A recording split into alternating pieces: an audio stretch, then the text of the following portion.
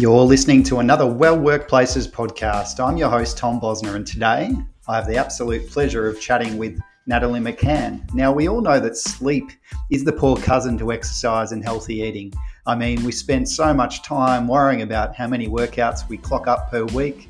We're so worried about the types of healthy food that we eat or we don't eat, but we rarely boast about the amount of sleep that we clock in a week. As a natural-born sloth and napper, this really upsets me. Now, I had a brilliant chat with Natalie earlier this year around World Sleep Health Day. And for extra context, this was a LinkedIn Live episode.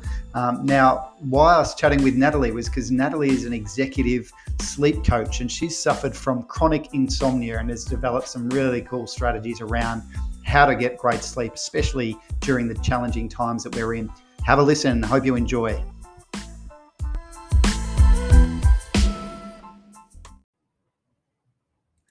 Welcome back to another LinkedIn Live, and today I'm got the absolute pleasure of speaking with Natalie McCann, who's an executive sleep coach. Natalie, how you going? I'm well, thank you, Tom. Thank you for having me on here. Oh, no worries at all. It's so nice to chat. We actually chatted last week, and it was coincidentally World Sleep Day, which was Friday, wasn't it? It was Friday, that's right. And what did you do for your World Sleep Day, given that this is your space? Yes, it was a great day. So I did run a short lunchtime webinar, and I did the Tired but Wired series. And so that's a really popular one for people. A lot of people can relate to feeling tired but wired at night. They were exhausted after a big day at work and all these meetings and busy. And now a lot of Zoom exhaustion. A lot of people are doing this back to back all day. And so we get into bed at night and we feel like we should be able to drop asleep straight away, but our brain gets switched onto autopilot and we start processing the day non-stop. So the webinar that I ran on Friday is always a great one and people learn a lot. I cover a lot in 30 minutes, but it's just a great intro into what we can do to really slow down our minds. And physical exhaustion is one thing that we all know how to do, going to the gym and running from here to there, but the mental wind down is something that people really need to work on. This doesn't always come naturally to people. Yeah, you've said I couldn't say it any better. I think sleep obviously is a hugely important part of overall health. Most of us are great when we talk about, I'm a physio by background, so I know a lot about injuries, physical injuries. We treat them with so much care. There's obviously a lot of interest now or awareness of mental health and what maybe some strategies around that. But gee, sleep at the moment there's so much value in obviously getting a good night's sleep. But to your point, no one knows how to actually really achieve that, especially if they're coming from a place where they're quite stressed at the moment. And the last year for everyone has been a shocker with overall mental health and stress, and that's probably had a flow-on effect into sleep. Now, can I ask about your interest in this particular topic? You've got a personal story that sort of fits in here. It'd be great to share that with our listeners. Certainly, Tom. So I really suffered from chronic insomnia from when I was a young child. And as far back as I can remember, I was never a good sleeper. I was always very fearful. I was always very on guard for some strange reason. Nothing bad ever happened, nothing traumatic that we know of ever happened. But I had this overwhelming sense of responsibility, felt this overwhelming sense to look after my family. And I knew everyone was asleep. I felt like I had to stay awake. And it was really, in hindsight, just this generalized anxiety and that's how it manifested, by trying to stay awake, looking after everybody. And as I moved into adulthood or teenagers and then adulthood, I never really got that addressed. I thought that was something that I had to live with. I tried a lot of remedies. And back then it was, you go to the doctor and straight away they want to put you on anti-anxiety medication or antidepressants or sleep medication. And as a teenager, my parents were very anti that. And I appreciate that now. Didn't appreciate that so much at the time. But when I was an adult, I really went down that medicated sleep path. And so temazepam, Stilnox, Imovane, all of those things. And if they worked, we wouldn't be here today. that would be the end of the story, but they don't work for a long period of time. And so things continued, and they continued nonstop. And so I was working in IT as a project manager at the time for about 15 years. And so, like any job, it comes with its stresses, where it was very deadline and date driven. And so these were all things that I was working through on a day-to-day basis. So my stress levels, like everyone else in corporate, are fairly high. But also we deal with everything else in our life, other adult responsibilities. So then I had 2 kids in 2 years. We were renovating our house, trying to manage a household budget, all of those things that compound your stress. And by then I knew a lot more about nutrition and healthy lifestyles that I probably didn't know when I was at uni and back in those days. But even though I knew all of those things, my sleep was out of control. And so I really was just running on empty, and I just had enough. And about 5 years ago, I really decided to deep dive into it, because even though by this stage I had tried all the sleep medications, anti-anxieties, made me feel really sick, I really didn't think anxiety was the problem. I know that it was definitely part of it.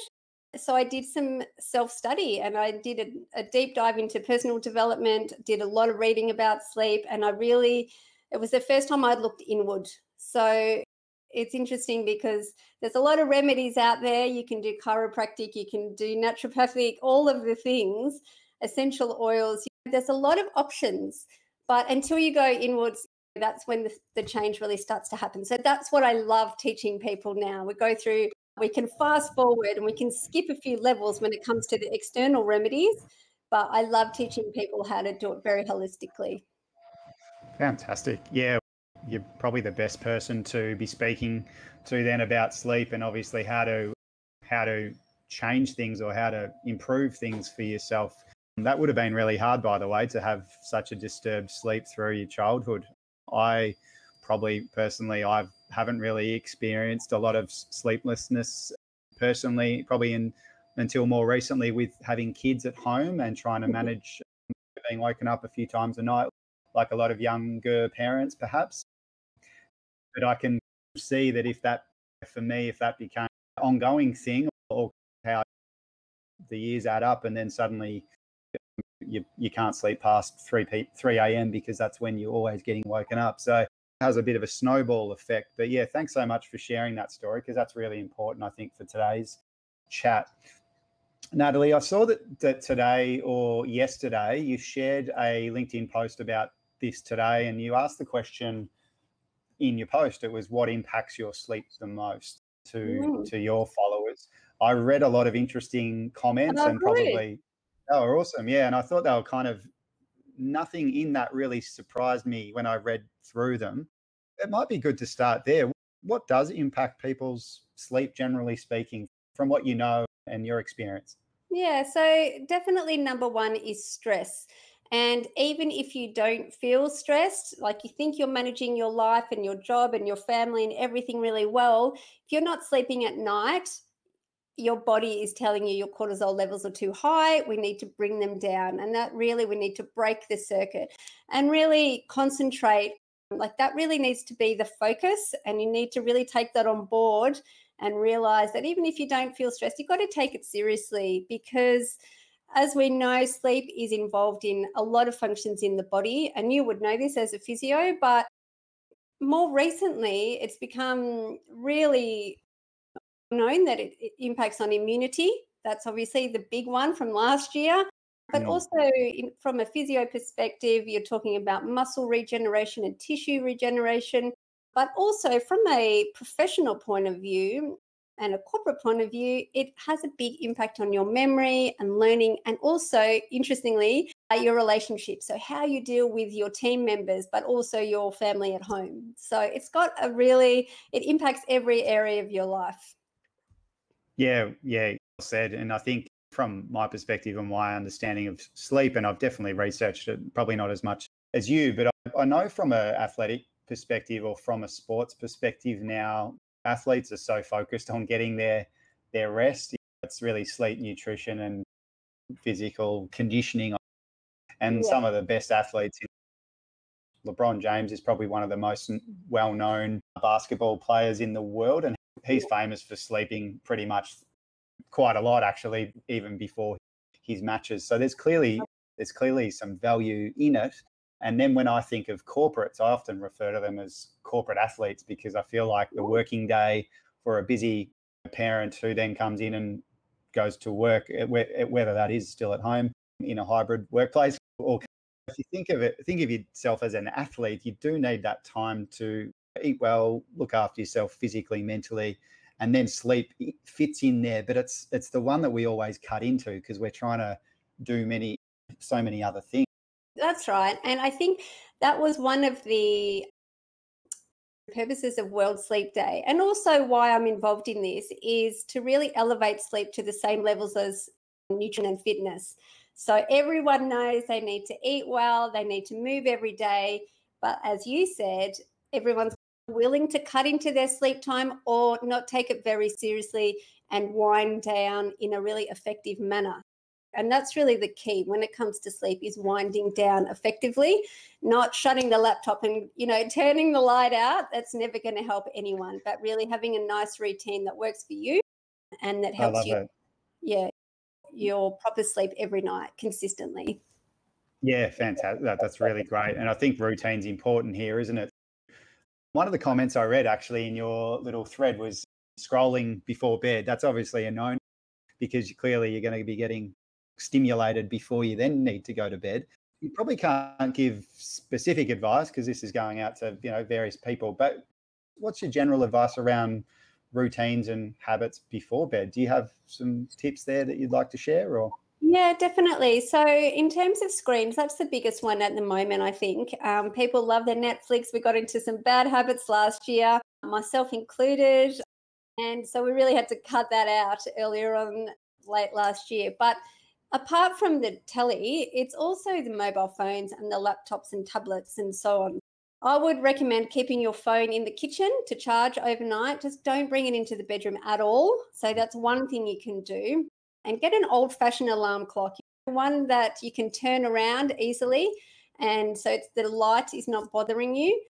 But in terms of winding down, leave your phone in the kitchen and try and switch off all electronics by 9 o'clock. And the reason for that is what you said. So the stimulation and the constant alerts that you're getting and the scrolling, there's always something to try and grab your attention. And we've had that all day. So it's actually, we need to switch that off by about 9 o'clock. But the second, really, the reason is for the blue light. And we've all heard about it, but it is true that blue light does interfere with our melatonin production. So there's a part of the brain that will be stimulated by that blue light, and we're interrupting our natural circadian rhythms. And what that means is basically we're designed to operate when the sunlight is up, so getting up with the sun and going down with the sun. So when we're exposed to extra light late at night when we're supposed to be asleep, you're confusing your brain, and I thought I was supposed to be winding down, but now I better gear up. So that's the second reason, really. But if you can find a nighttime routine that works for you, that's the main thing. But I always recommend turning down the lights after dinner as a real signal to yourself. There's a lot of things to do. Having a light dinner as early as you can, so your body's not digesting the food when we're trying to be sleeping. That's also another big one. So a lot of our energy, about 30% of our energy, is used to digest food. But when we go to sleep, we want to spend that energy on repair work and also consolidating our memory and our learning. So we want to let sleep do its proper job. So, but there's a lot of things I can talk about with routine. Well, yeah. I'm sure you've got thousands of tips, but I suppose what you're saying there is that routine around digital downtime, if that's even a word or a phrase to use. But yeah, really having a routine around that. I really like your point on the nutrition one and eating that. That makes so much sense to me around digestion and what is it? Rest and digest is a common phrase that goes hand in hand as well. Really good, Natalie. Is there anything from the clients that you see, the executives that you work with, are there any common faults of their routines that you see, or if you were to group some of the problems that you're seeing a lot Mm. with busy people, is it really the digital side, or is there other things that you commonly see? I think the number one thing, Tom, would be stress. So, yes, the digital Mm, thing comes into play because after dinner, when the kids are in bed, it's a lot of people are getting back on the laptop, finishing off those last emails or some presentation that's got to happen in the morning. And that's all understandable. We live in this world, that's what's required sometimes. But to make that a part of your life as an every night occurrence, that's where the problems start to begin. I also talk to people about boundaries as well, and really protecting your boundaries strongly, because you have been available all day and likely from very early in the morning. And at 9 o'clock at night, you've got to be able to give yourself a bit of time. So I do always talk to my clients about beliefs, about their work beliefs, their sleep beliefs, but also their personal boundaries and how we can best protect them, because it's very holistic, but it actually all comes together and all makes a big difference. yeah, that's when you were saying that, I was like, that's a very holistic approach, and it's also probably what you were saying, how you approached your own issue, which was looking Mm, inward and looking around your beliefs, and also, yeah, and then that sort of turns into a discussion with yourself about, well, what are my boundaries? Because in the current work environment, I got an email actually last night at about 11 p.m. from not someone in our business, but externally. And I was like, why am I getting it? What are you actually doing up at night writing me an email? It wasn't that yeah, important in either. Whilst this flexible work thing at the moment, or this hybrid workforce model, is developing and evolving, people are probably losing a sense of how to create the boundaries. And because it is so loose, oh, it's great, I can work from home whenever I want, or work mm. from anywhere.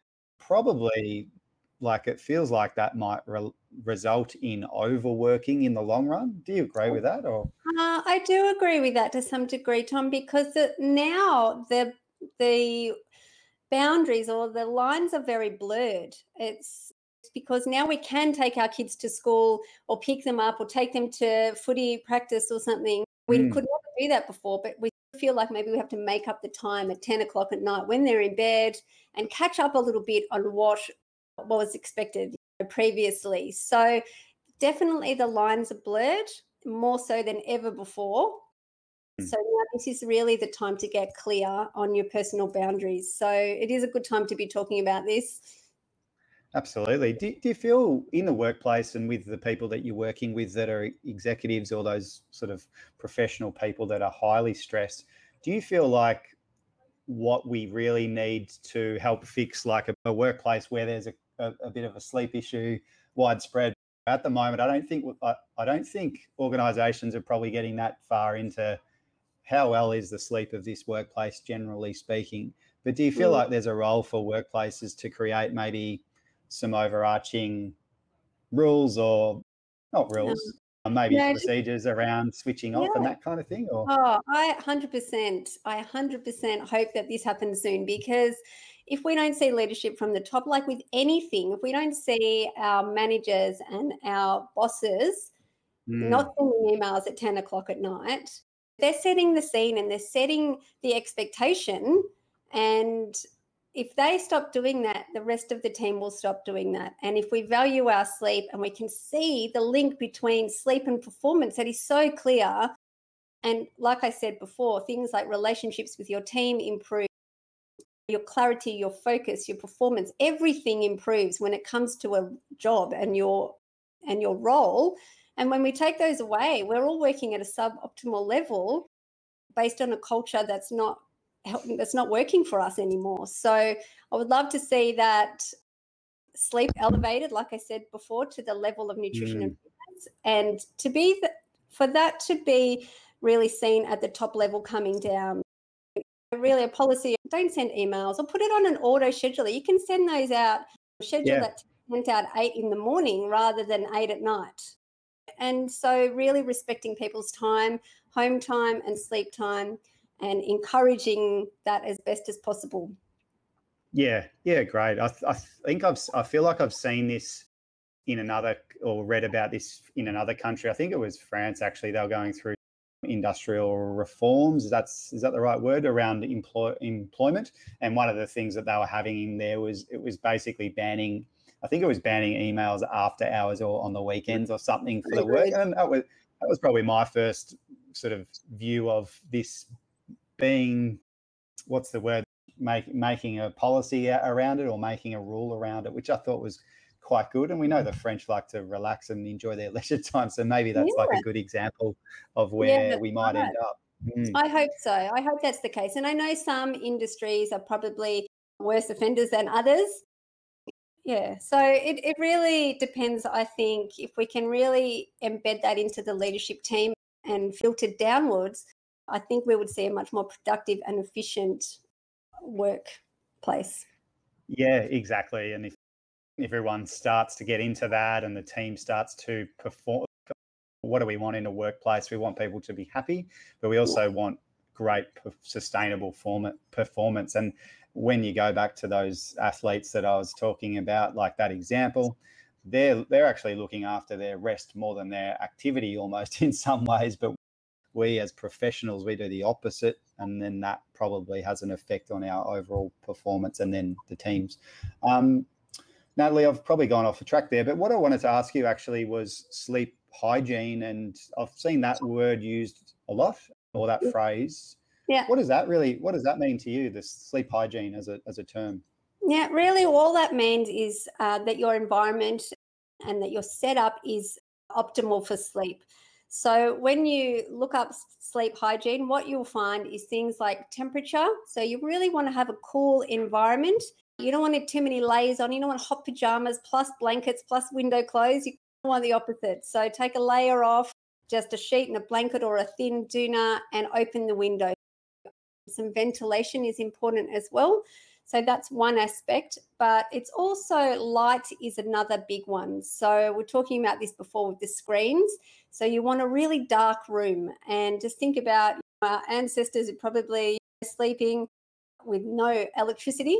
And so that's what we're designed for, really, is a lot of darkness at night, and to the best of our abilities. Like, there's always going to be street lights in the city and things like that, but to the best of our abilities, night lights off, electronics out of the room, alarm clock moved around, all of those things, and block out blinds if we can. So temperature, definitely light, but also routine. So trying to get up, go to bed at the same time and up at the same time every day, that's a really important one, to try and get your brain into that routine as well, so it knows it's time to shut off. And also things like nutrition. So it's all of the external things that you can do for yourself. Make sure you're doing those on a regular basis. I love it. Yeah, and it's really, when it comes to sleep, it feels like it's about do all the things that you can control, and then over time that you're going to you'll get an outcome. It'll probably be, maybe if you're coming from a very tricky place like where your journey was, you probably found that would have, I'm imagining that took quite a while for you to get into a good routine and sleep pattern. Is that right? So well, look, there is. And even when you're doing all these things, like you've got a comfortable mattress, the right pillow, all of these things, and you tick, tick, tick, sometimes your brain is still going a million miles an hour. And that's when you can really accelerate that by getting some help. And that's what I never did. I didn't know that you could do that. And so I tried meditation and mindfulness and all of those things. And sometimes you just need a bit of guidance, and it doesn't take very much. A lot of people know roughly the right kind of things to do. So if they can concentrate on really making an effort to do that consistently and then get some help when they need to, that's a great start. I love it. One other thing I wanted to ask you, Natalie, just from a measurement perspective, people are now measuring more things than ever. They go for a walk and they'll turn their clock on their Apple Watch on, and now I've walked 10,000 steps. My dad does that. It's quite funny. He basically he won't go to bed unless he's done his 10,000 steps, which is he's one of those guys that's working for him. Good on him. But I think sleep is now getting measured a little bit using, say, the Apple Watches and all the other Garmins and things. And I'm assuming within that people are getting a look at, okay, I slept, say it's 8 hours, that's a tick. And maybe also the quality, there's probably a measurement of quality of sleep. What's your take on what people measure? Yeah, tracking, and also the quality measurements as well around REM sleep and that kind of thing. Look, I think it's great for people that really want to optimize their sleep, that are already sleeping well, that want to make the most and improve their quality of sleep. Where I don't like tracking is generally the people that I work with. I like, let's start with taking that off, because what I find is it actually increases people's anxiety. They already know they're not sleeping well. They don't really need a watch to tell them that they feel crap the next day. So I say, let's take that off to start with. Generally, the people that are tracking and are optimizing their sleep don't really need any help or don't need as much help. Yeah, look, I think they're great, and it is a great measurement to see how you're improving. Like anything, it's a great tool. But when you're having trouble falling asleep to start with, it can increase your anxiety around, I got 3 hours sleep and only 15 minutes of deep sleep, and how am I going to function today? And we don't need that extra layer of anxiety in the world today, I don't think. So Yeah. I'm glad you said. Yeah, there's a time and a place for it. Yeah, I'm really glad you said that, because I feel like I like the idea of measuring things, but there's a point, I feel like, with all the technology and all the different things that we can measure at the moment, is that there's a point where it's like analysis paralysis. You basically, if you're struggling to get to sleep and then you throw on an Apple Watch, and you'd be looking at, if you're that type of person, you're probably looking at it the next day going, oh, I only slept 7 hours, and then you feel shit about yourself, and then you try it again. So yeah, you probably need to rebuild from the start and get back to basics, right? Leave your Apple Watch with your Apple phone in the kitchen. Yeah, with your iPad charging and your Apple. Yeah, that's right. So they're the extreme cases, and the people that I'm seeing, that it's just not helping. That extra layer doesn't help at the beginning. Later on, when we've sorted out all the basics and we're getting through most of the night, then we can bring it back in. But at the beginning, I would say, let's not worry about tracking your sleep. Let's base it on how you're feeling. I love it. Natalie, it sounds like your approach here is very holistic, which I admire. I think it's great, and your story is amazing as well. Good work for getting into this space, and thanks for trying to make an impact in sleep health with your clients. I think it's great. If people that are listening now want to reach out to you specifically to have a chat, what's the best way to get in touch? Yeah, definitely via LinkedIn. So that's the only platform I'm on at the moment. And otherwise, they can email me at natalie@seedlinghealth.com.au. So that's my business. But LinkedIn, I'm always on there. So you can find me on there pretty easily. Fantastic. Hopefully you're not on there after 9 o'clock at all. Never do that. No, I'd never do that. No, good stuff. Thanks, Natalie. I'd love to do this again and talk about another topic about sleep, because there's so much to it. Today was really a great overview into your insights, so I appreciate it. Thanks so much and have a good day. It's been a pleasure. Thank you so much, Tom.